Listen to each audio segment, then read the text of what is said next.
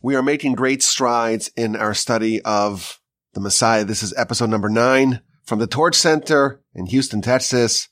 Our website is torchweb.org. Of course, my email address is rabbiwolbe@gmail.com. Last time we established a very important principle, and that is the inevitability of Messiah. Regardless of what we choose, regardless of what path we take, regardless of any decisions that we may or may not make, Messiah is happening whether we like it or not. Every choice, both good and bad, inch us a bit closer to Messiah. But if Messiah is inevitable and it's also path dependent, it's also contingent on our choices, then we said last time that Messiah must be variable as well. Messiah is not just one thing. There are many different versions of Messiah. There are many, perhaps an infinite potential paths to the Messiah. And the kind of Messiah that we get will look very different depending on the potential path that we take to get there. So we established last time that Messiah is a necessary component of creation. If the world has a beginning, this world in its current orientation, it also has an end. And we're constantly getting closer to the end, regardless of what we choose. We're marching inexorably towards this endpoint. And there is an end. The verse tells us God placed an end. There's a culmination to the darkness. But that daybreak, if you will, can come because of us in our merit, or it could be despite of us, notwithstanding our lack of merit. The destination is fixed. The means by which we arrive at said destination, well, that's up to us. And the kind of experience that we receive is determined by the kind of path that we take to get there. It's interesting, if you look at the sources, when it talks about the end, the Messiah, the final end, the word that it uses very often in our literature is kates, the end. But very often it uses the term kitzin, which means plural ends. The Messiah, the kitzin. And the reason is because there's lots of different endpoints. Every time is propitious for Messiah, but of one variety or another. And again, this is the point that we want to reinforce. Not all paths to Messiah are identical. And it seems that the particular path that we choose will have enormous ramifications on the type of Messiah that we will earn. And today I want to investigate the various different domains in which this concept, the concept of the variability of Messiah, is manifested. And I think this idea, it will help us resolve many problems that arise in the literature. But it's very helpful to encourage us to do whatever we can to choose a good path to Messiah.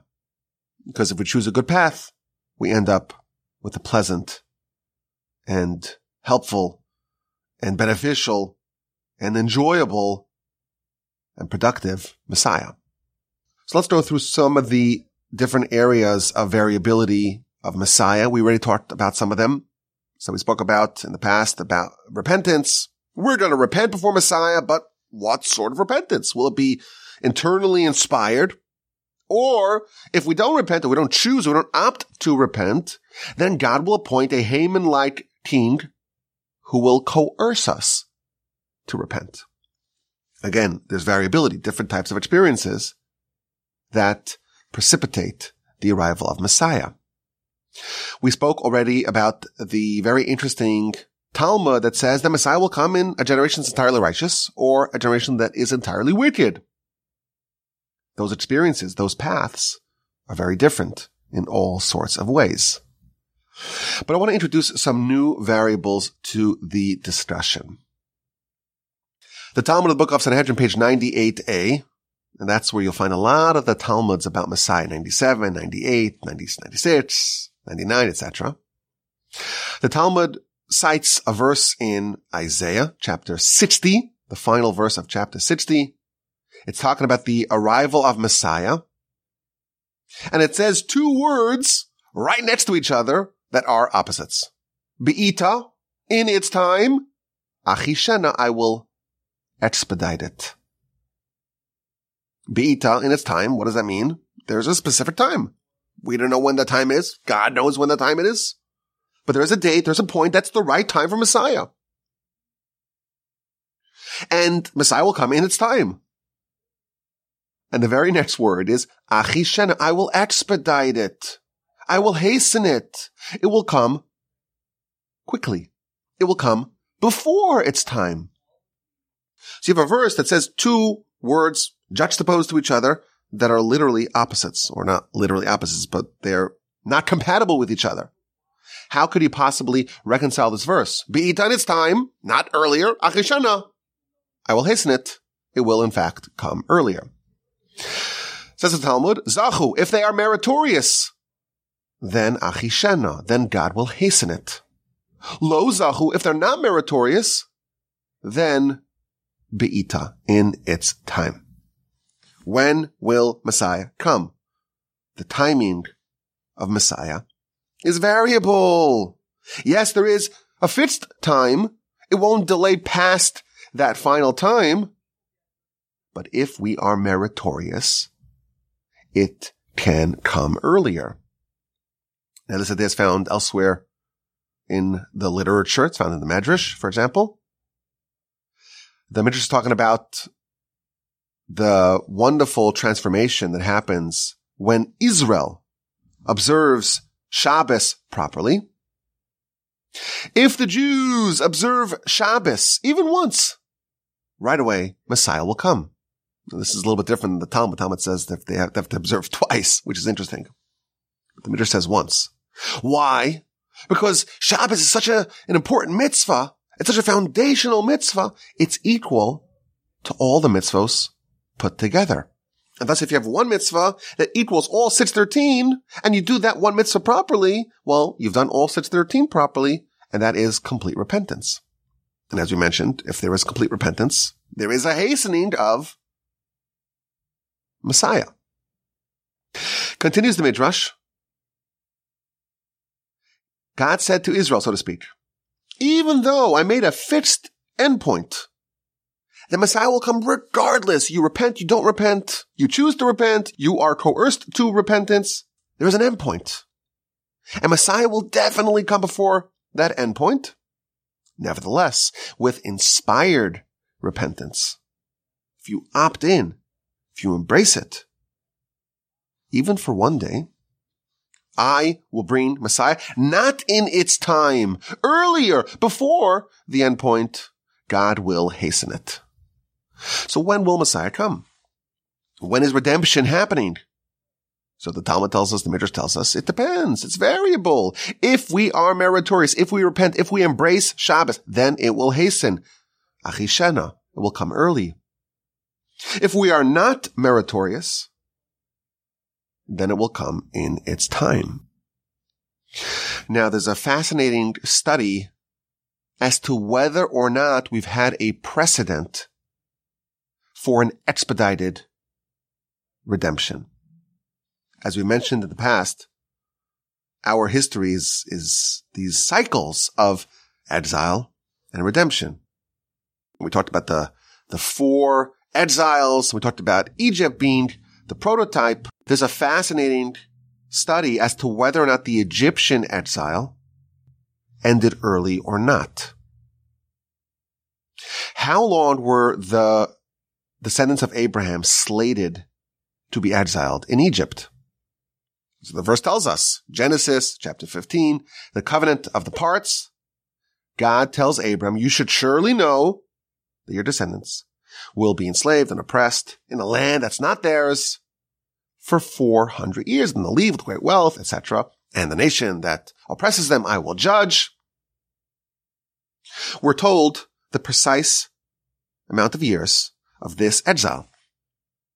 400 years.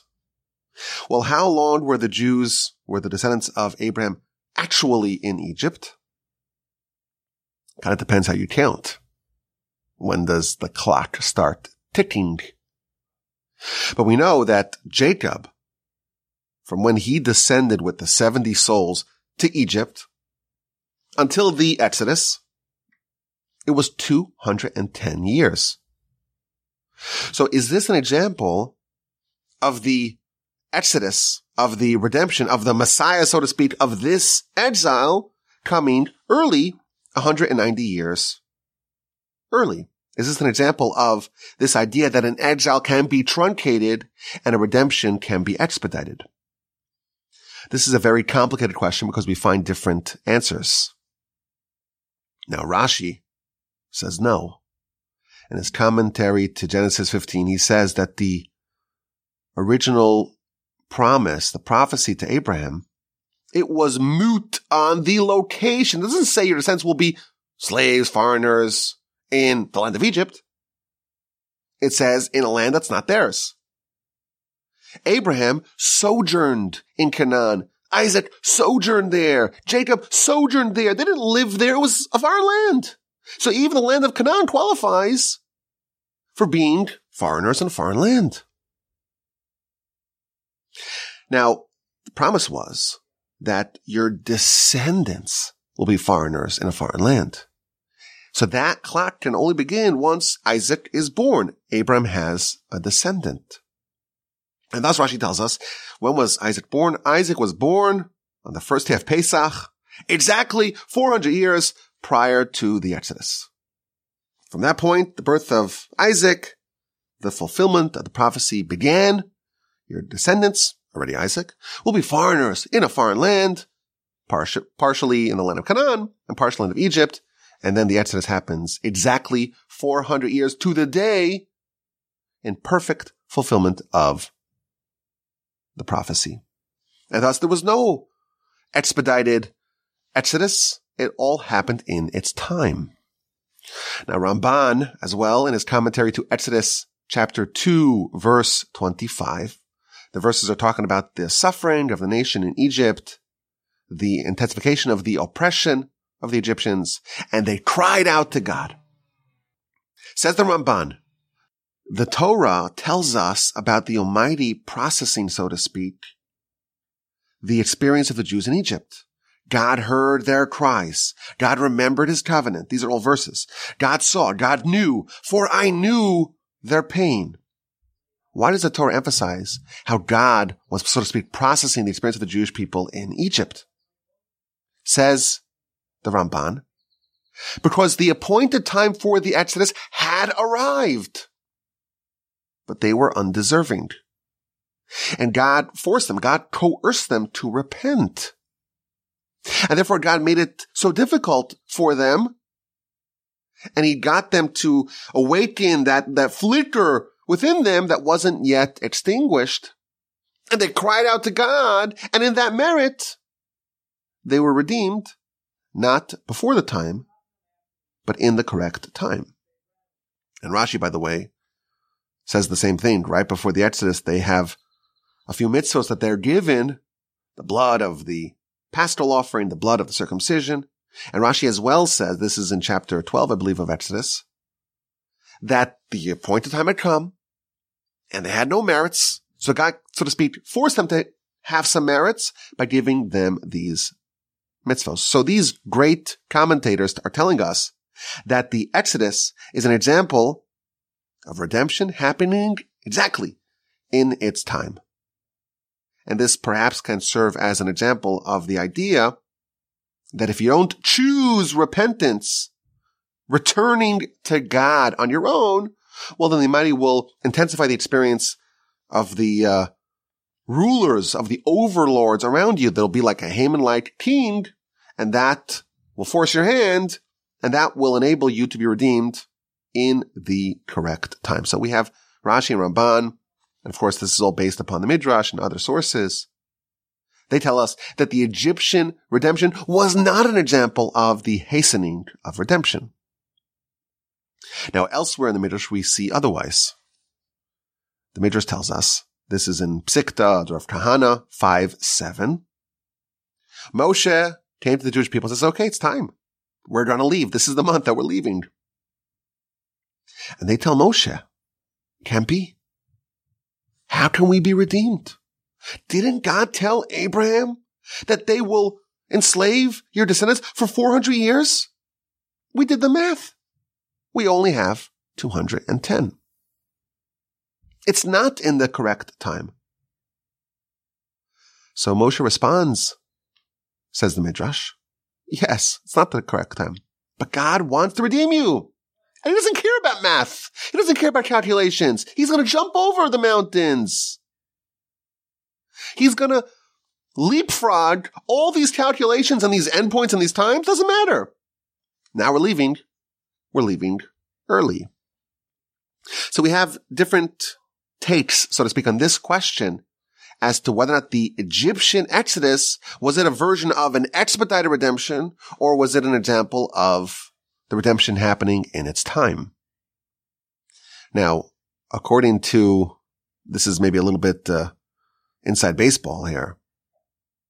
According to the opinion that says that we left early, you would have to say that the promise that we'll be there for 400 years, either we avoided that because that was a threat, or we can retrofit it to the birth of Isaac. And maybe the intention was that we would stay there for 400 years actually in Egypt. But actually there's a way to change it, so to speak, post facto and retrofit it to the prophecy and say, well, okay, let's start the calculation a little bit earlier and the birth of Isaac will be the starting point. But this is, again, a very interesting discussion. Was the Exodus from Egypt, was that an example of an expedited redemption, or was it in its time?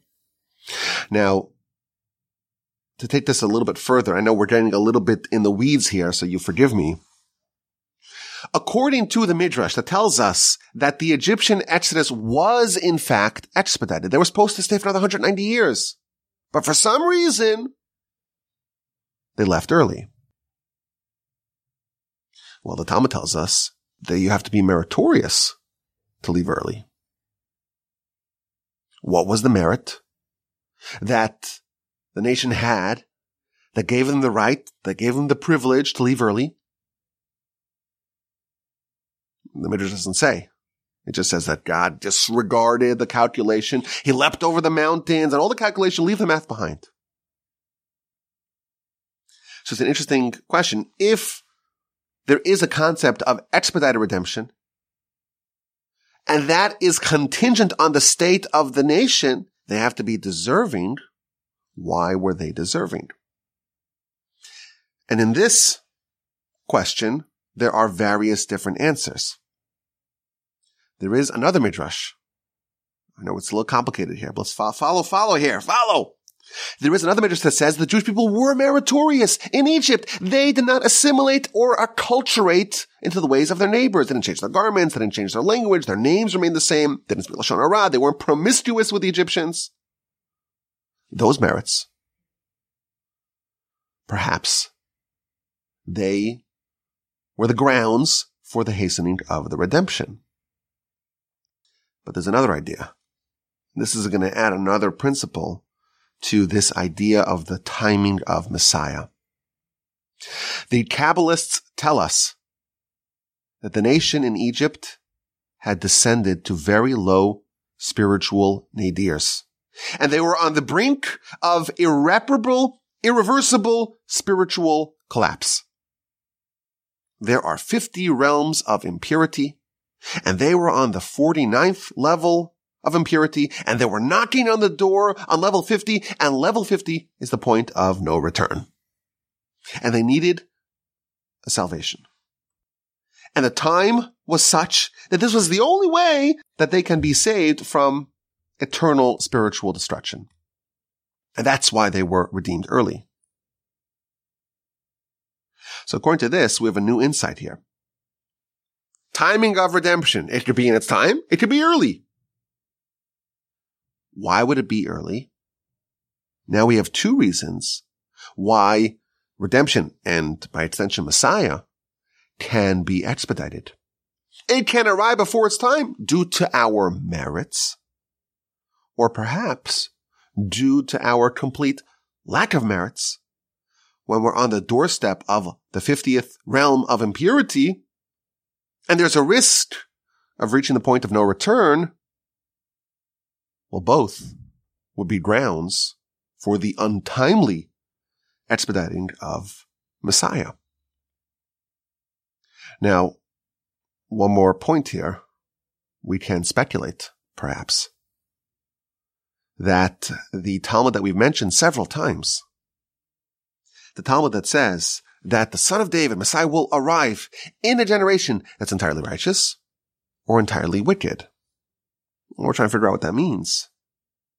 Perhaps one of the interpretations of this Talmud may be that the Talmud is talking about the expedited Messiah, not in its time, when it comes early. It can be unnaturally hastened. How so? In two very different circumstances. In a generation that is entirely righteous, there's overwhelming righteousness, well, then we can earn the expedited Messiah. In a generation that's entirely wicked, due to our overwhelming lack of righteousness, and we're on the precipice of the 50th realm, and there's no other option other than the immediate arrival of Messiah to prevent this catastrophic and irreversible crossover to realm number 50, that also perhaps would be grounds for the expedited Messiah. We can meritoriously expedite when the generation is entirely righteous, or we can expedite in the exact opposite way. We can be so non-meritorious that the hastening must happen to prevent the total collapse of this experiment. And this is all a very long way of saying that Messiah is variable. And the timing when Messiah will come, it's another area in which the variability of Messiah is expressed. Now this idea, this principle, can help resolve some very problematic citations that we find in the Talmud. The Talmud of the book of Rosh Hashanah on page 10a, going into 10b, it presents a very interesting disagreement between two of the greatest sages of the Mishnaic era.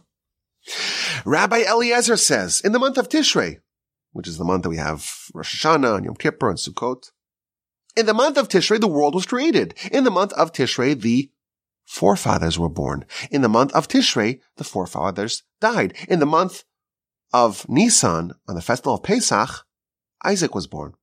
On Rosh Hashanah, Sarah, Rachel, and Hannah were all redeemed, i.e., they conceived.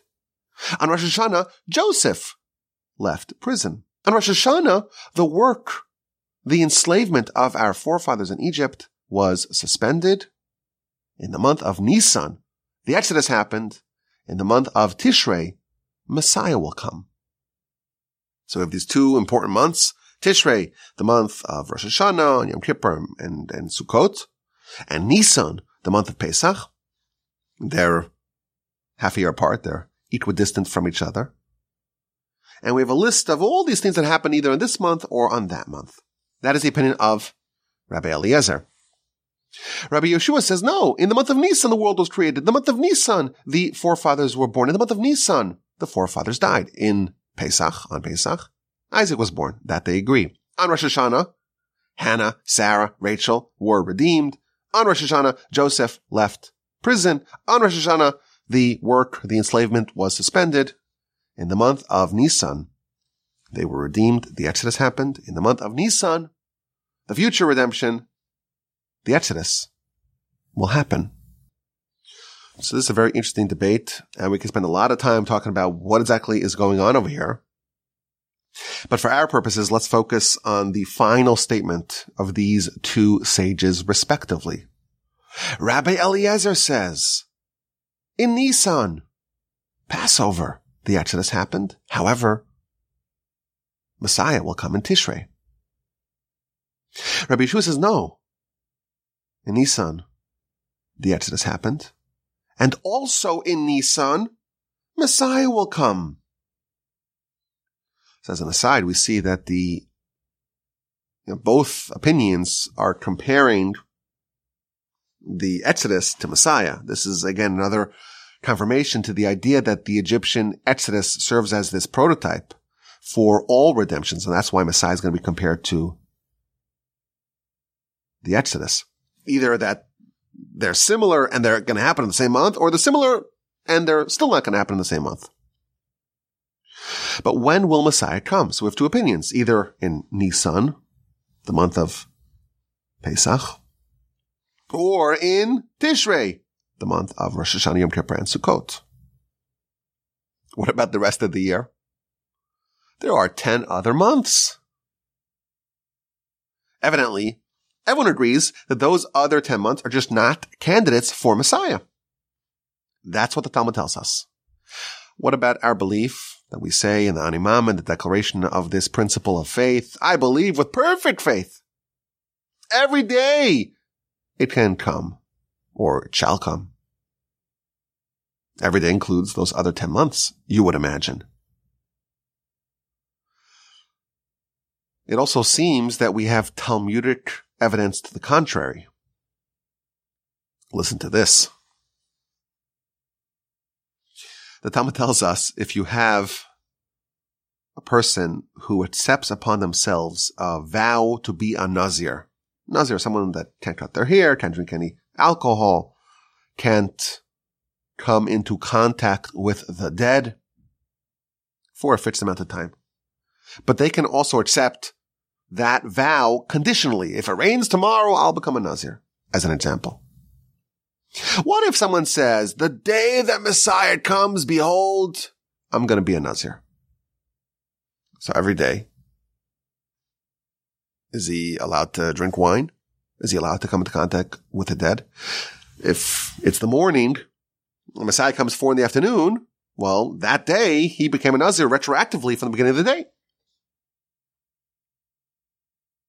So can he drink wine any day of the year? Says the Talmud, yes. On Shabbos, he could drink wine. On Yom Tov, on the festivals, he can drink wine.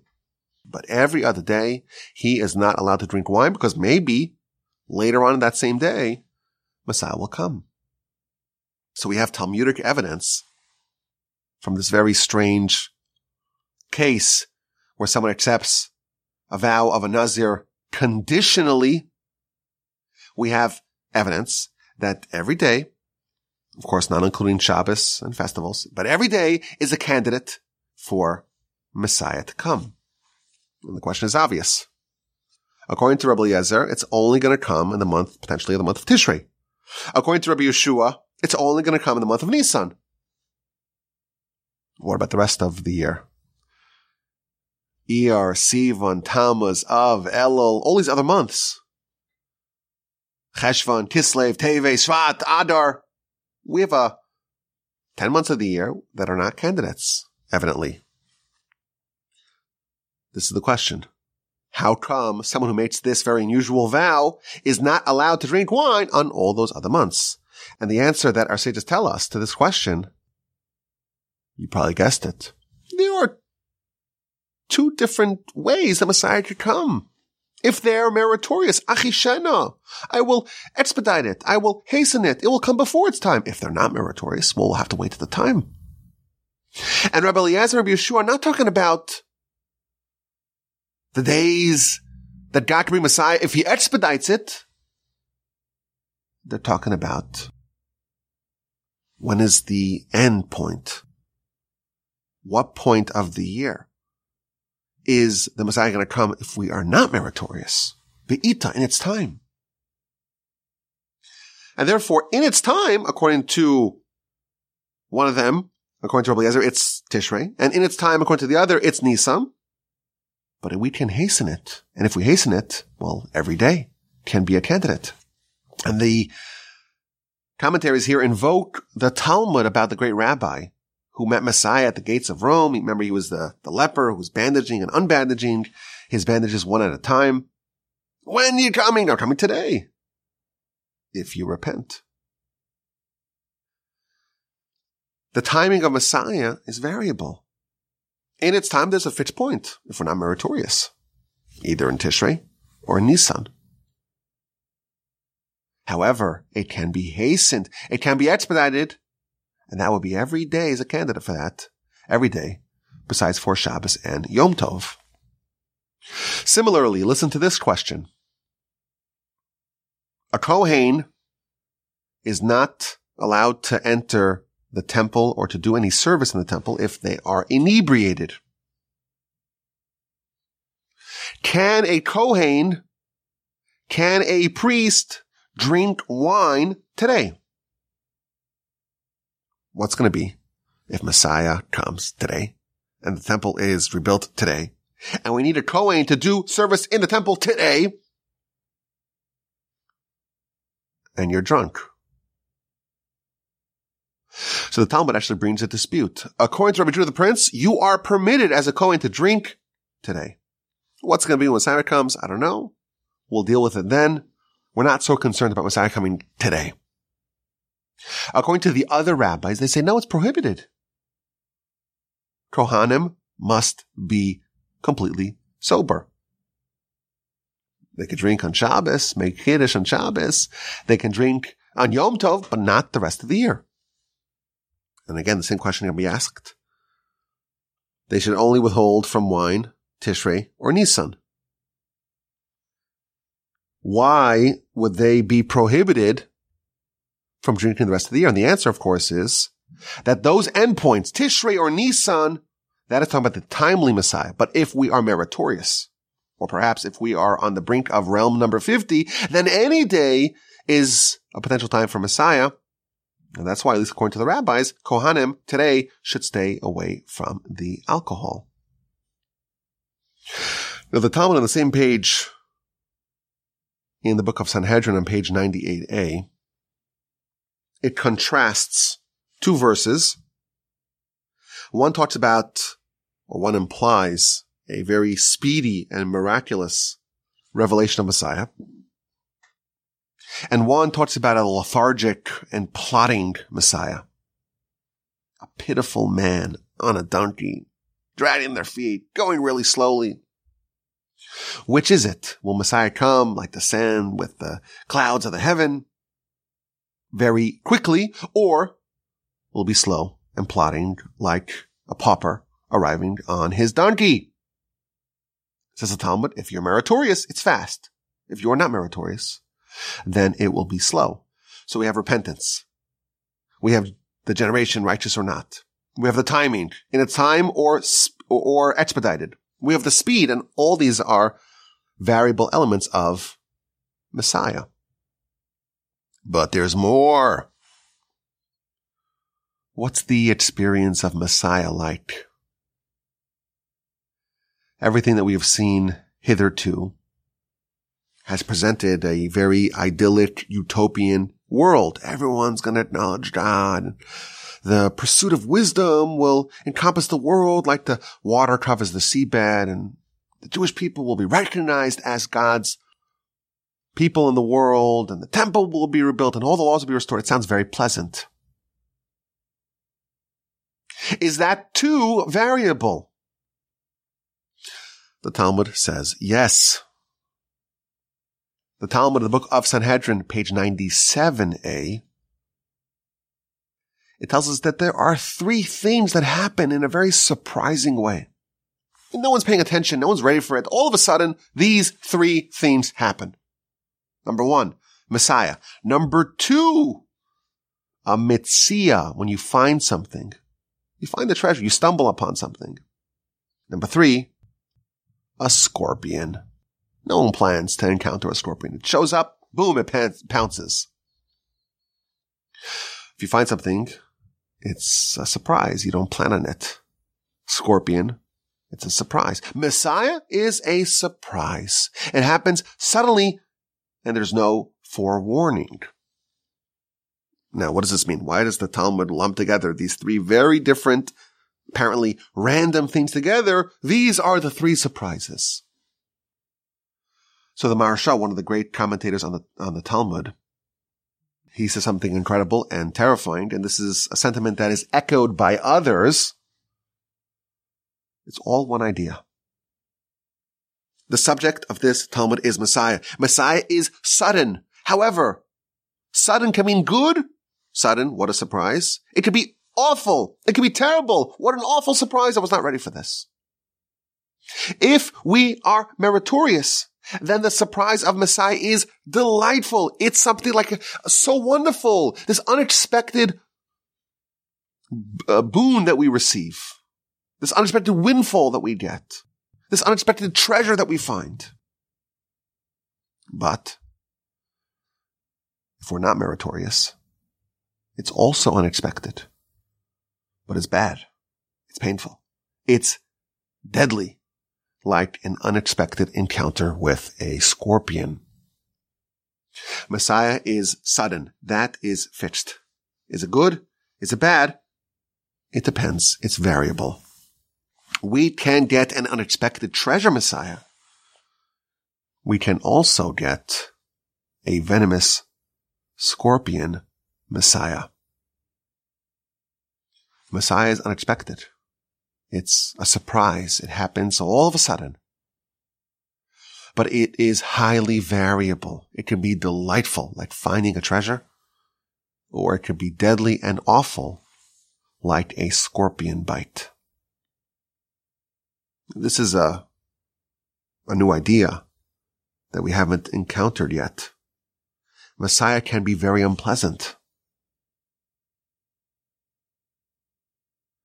Now, what does this mean? In what ways can Messiah be equivalent to a scorpion bite? So there are a variety of ideas that are featured in the literature that perhaps can explain to us why Messiah potentially can be bad. Of course, we could go back to Egypt. Rashi tells us, the Midrash tells us, not all the Jews made it out of Egypt. In fact, the majority didn't. 80% died. Think about it. Only 1 out of 5 survived. That's an awful retention rate. We think of the Exodus as just this unbridled joy. It was joyous, but think about what that's like. 80% of the nation is gone. That's awful. Not everyone made the cut in the original Exodus. Potentially, this can be a fulfillment, again, of if we so choose, of a scorpion Messiah. Maybe there could be a similar loss of the nation. We'll talk more about this, of course, in an upcoming episode, but there is this description, or at least discussion, of an apocalyptic war that coincides with Messiah. And when it comes with Messiah, it's a big discussion. We'll get into it. Perhaps it may last only a few hours. It'll be on the festival of Sukkot, perhaps, and it's going to have catastrophic consequences. The war of Gog and Magog. That is featured in the prophecies. That perhaps can be part of the scorpion, at least the potential for scorpion, in the arrival of Messiah. Elsewhere, the Talmud of the Book of Sota, page 49b, talks about various tribulations and spiritual degradations that are associated with the arrival of Messiah. And these too are conditional. If we are meritorious, it can be very pleasant. This is a very important discovery in our subject. It's not pleasant, but that's not what we're trying to do. We're trying to understand Messiah. And our sources tell us Messiah can be very, very, very unpleasant. That too is part of the spectrum of options that are available to us. Now, a feature of Messiah is the rebuilding of the temple. And we'll talk about that also at length, please God. How does the temple get built? Who will build the temple? Again, we find conflicting ideas in the sources. Rashi, in the book of Talmud, the book of Sukkah, page 41a, and Tosfos as well on the same page, the Talmud talking about the building of the temple at night and building the temple on a festival. That's what the Talmud's talking about. And Rashi says, wait a minute. We're not allowed to build the temple at night. And we're not allowed to build a temple on a festival. So how does the Talmud entertain the idea that on a festival and at night, the temple will be rebuilt? That's against the rules.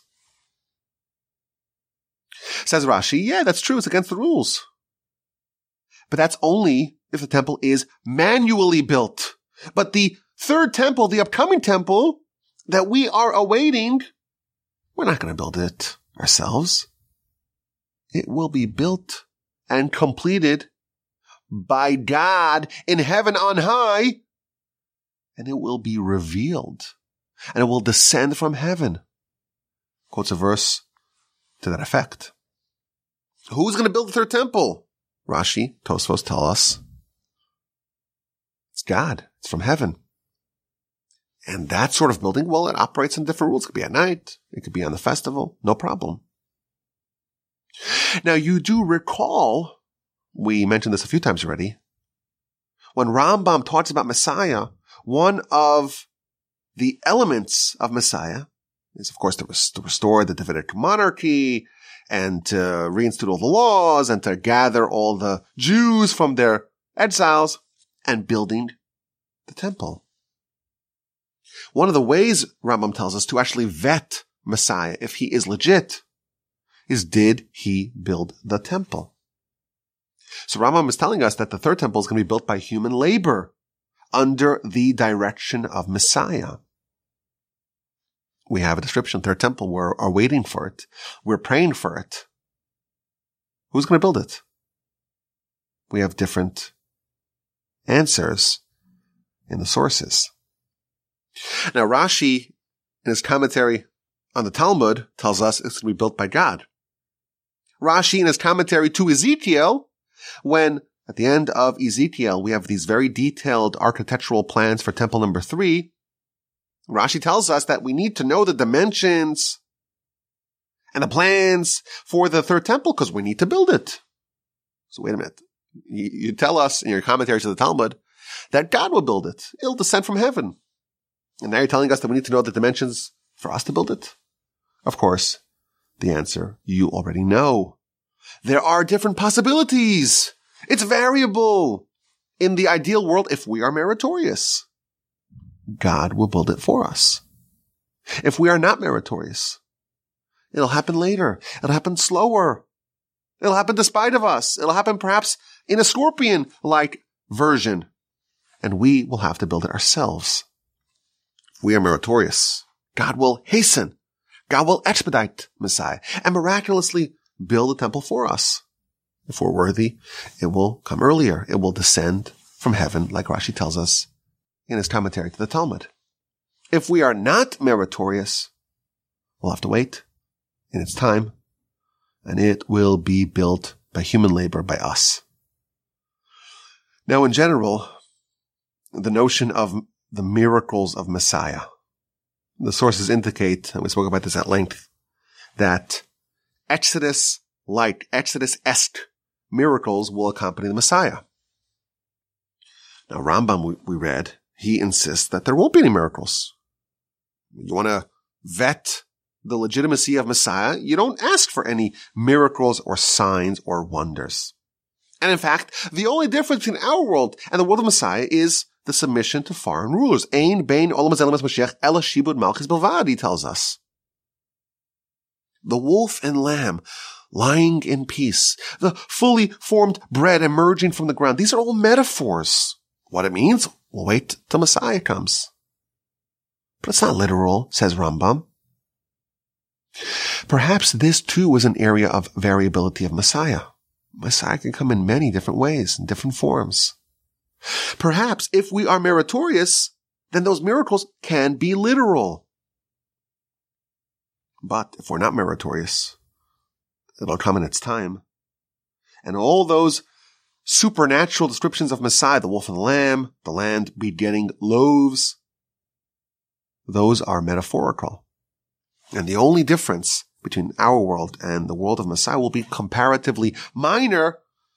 The only difference is subjugation to foreign rulers. Now, it seems to me that we have definitive proof that there can be nature suspending miracles in the times of Messiah. So you recall, the Talmud tells us that, at least according to the opinion of the rabbis, not Rabbi Judah the Prince, a Kohen even today cannot drink wine. Why? Maybe Messiah will come and you'll be summoned to work in the temple and you have to be ready. So first of all, you imagine that this would only be a concern if the temple is built instantaneously, if God reveals it from heaven. If we build it ourselves, even if we build it fast, ahead of schedule, under budget, if it's done by humans, you'll have sufficient lead time to sober up, you would imagine. But also, it seems to me that proximity to the temple, at the temple grounds, should be considered.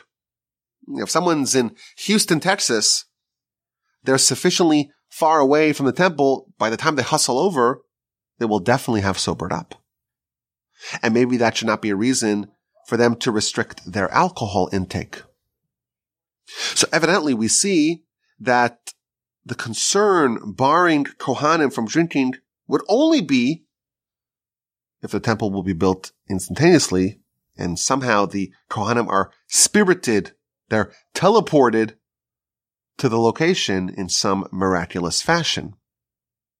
But of course, all this is variable. Messiah is inevitable. We cannot change that. But what type of Messiah we actually get is highly variable in so many ways. We're going to repent. Why? Will we be inspired and awakened and return to God, embrace the Shabbos, embrace the mitzvos, go back to our roots? Or will we be forced into it by Haman or a Haman-like figure? What kind of generation will be the generation of Messiah, righteous or wicked? Will it happen fast, in an expedited fashion, hastened due to our choices? Or will it be in its time? Maybe Nisan, maybe Tishrei. Will it happen quickly? Will Messiah arrive speedily or plodding like a pauper on a donkey? What's the experience like? Will it be the equivalent of finding a treasure or the sudden onset of a scorpion? Will we all survive? Will it follow the same 80-20 rule as was the case in Egypt? What will be with this Gog and Magog war? This apocalyptic war? What will be the fallout from that?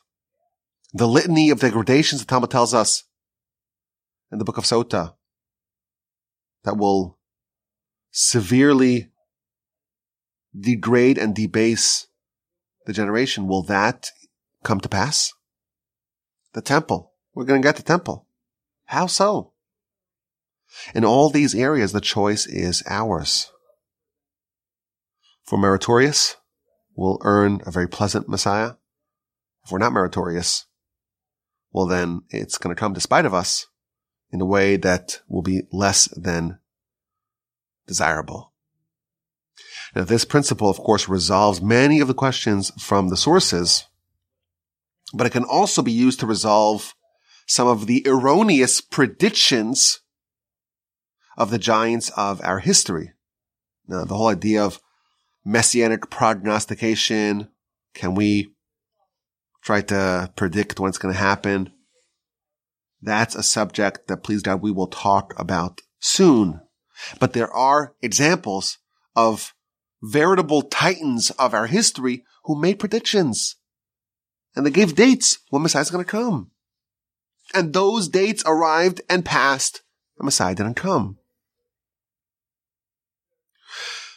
Maybe they made a mistake. Maybe they did it for some other reason. We have to understand why they were allowed to make these predictions when the Talmud tells us not to. But those questions aside, given that we know that the timing of Messiah is variable and there are many different times, maybe they did not make a mistake, and those predictions, like the rabbi who met Messiah, the leper on the outskirts of Rome, they were contingent on our behavior, and perhaps in those times they were just not up to the task. But this general idea of the variability of Messiah is a very good idea for us to think about, to consider. Messiah, we are getting regardless. But we're best advised to choose a good, righteous, pleasant, and meritorious path. May we all be so fortunate to witness the arrival of Messiah speedily in our days. There is yet a lot to cover in the Messiah series. I'm looking forward to continuing to study with y'all with the help of the Almighty. I'm enjoying this immensely. It's a blast, even if it's not always so pleasant, but it's better to know. It's better to know, to be able to prepare, than to be ignorant and to be blindsided by a scorpion. I'm looking forward to your questions, your comments, and your feedback. RabbiWolbe@gmail.com.